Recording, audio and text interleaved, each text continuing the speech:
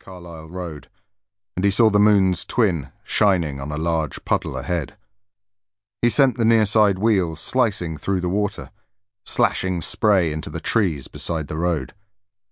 The man chuckled, feeling like a little boy again, riding his bike down the long hill to the pretend lake that gathered there after the rain. Just as he reached it, he would lift his legs to the handlebars and watch as the water rose on either side of him like two triumphal arches. As he swung the steering wheel to glide the saloon car into Controse Avenue, a shadow moved in front of him. He hit the brake and spun the car just as the child's bicycle scraped the front wing. As soon as the car screeched to a halt, the driver scrambled out.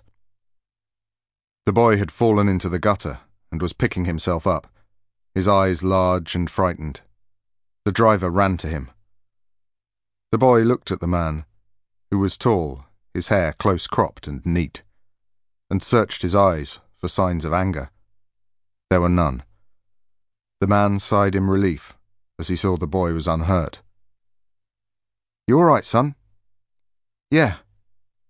"You shouldn't be out this late, and you ought to have lights on that bike."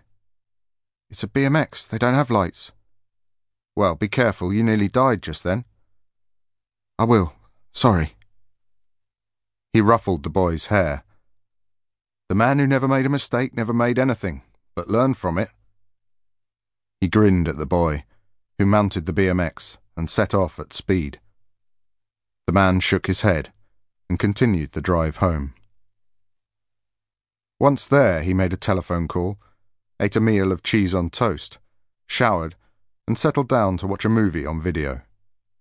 It was an old favourite, but he never tired of it. On Golden Pond, with Katharine Hepburn and Henry Fonda. This time he shed no tears. He switched off the TV and thought of the boy, and how close he'd come to killing him. He shivered. His own bike hadn't been a BMX. They didn't have those 15 years ago. His had been a rally tourer, second-hand but beautifully maintained. Dad had fixed it up a treat. He was good with his hands, loved to repair things. But some things couldn't be repaired, especially when no one knew they were broken. "Don't think about it," he told himself. He walked to the cocktail cabinet and poured himself a gin. At midnight, he showered and changed into a dark sweater, combat trousers and trainers. He took what looked like a black woolen hat from a desk drawer and walked outside to the garage.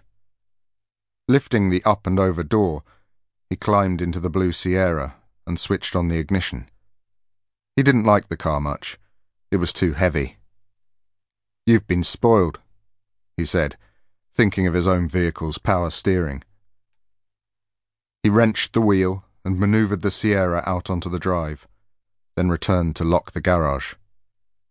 It was a beautiful night. He drove across town until he reached the road parallel to his destination. He cut the engine, allowing the car to coast to a parking space near the corner. Scanning the nearby buildings, he saw no lights at the windows. He exited the car, keeping to the shadows until he reached the house. It, too, was dark. From a leather pouch on his belt, he took a 6-inch needle, which he rammed into a large cork. He placed it on the wall of the front garden, then lifted his hands to his woolen hat and tugged.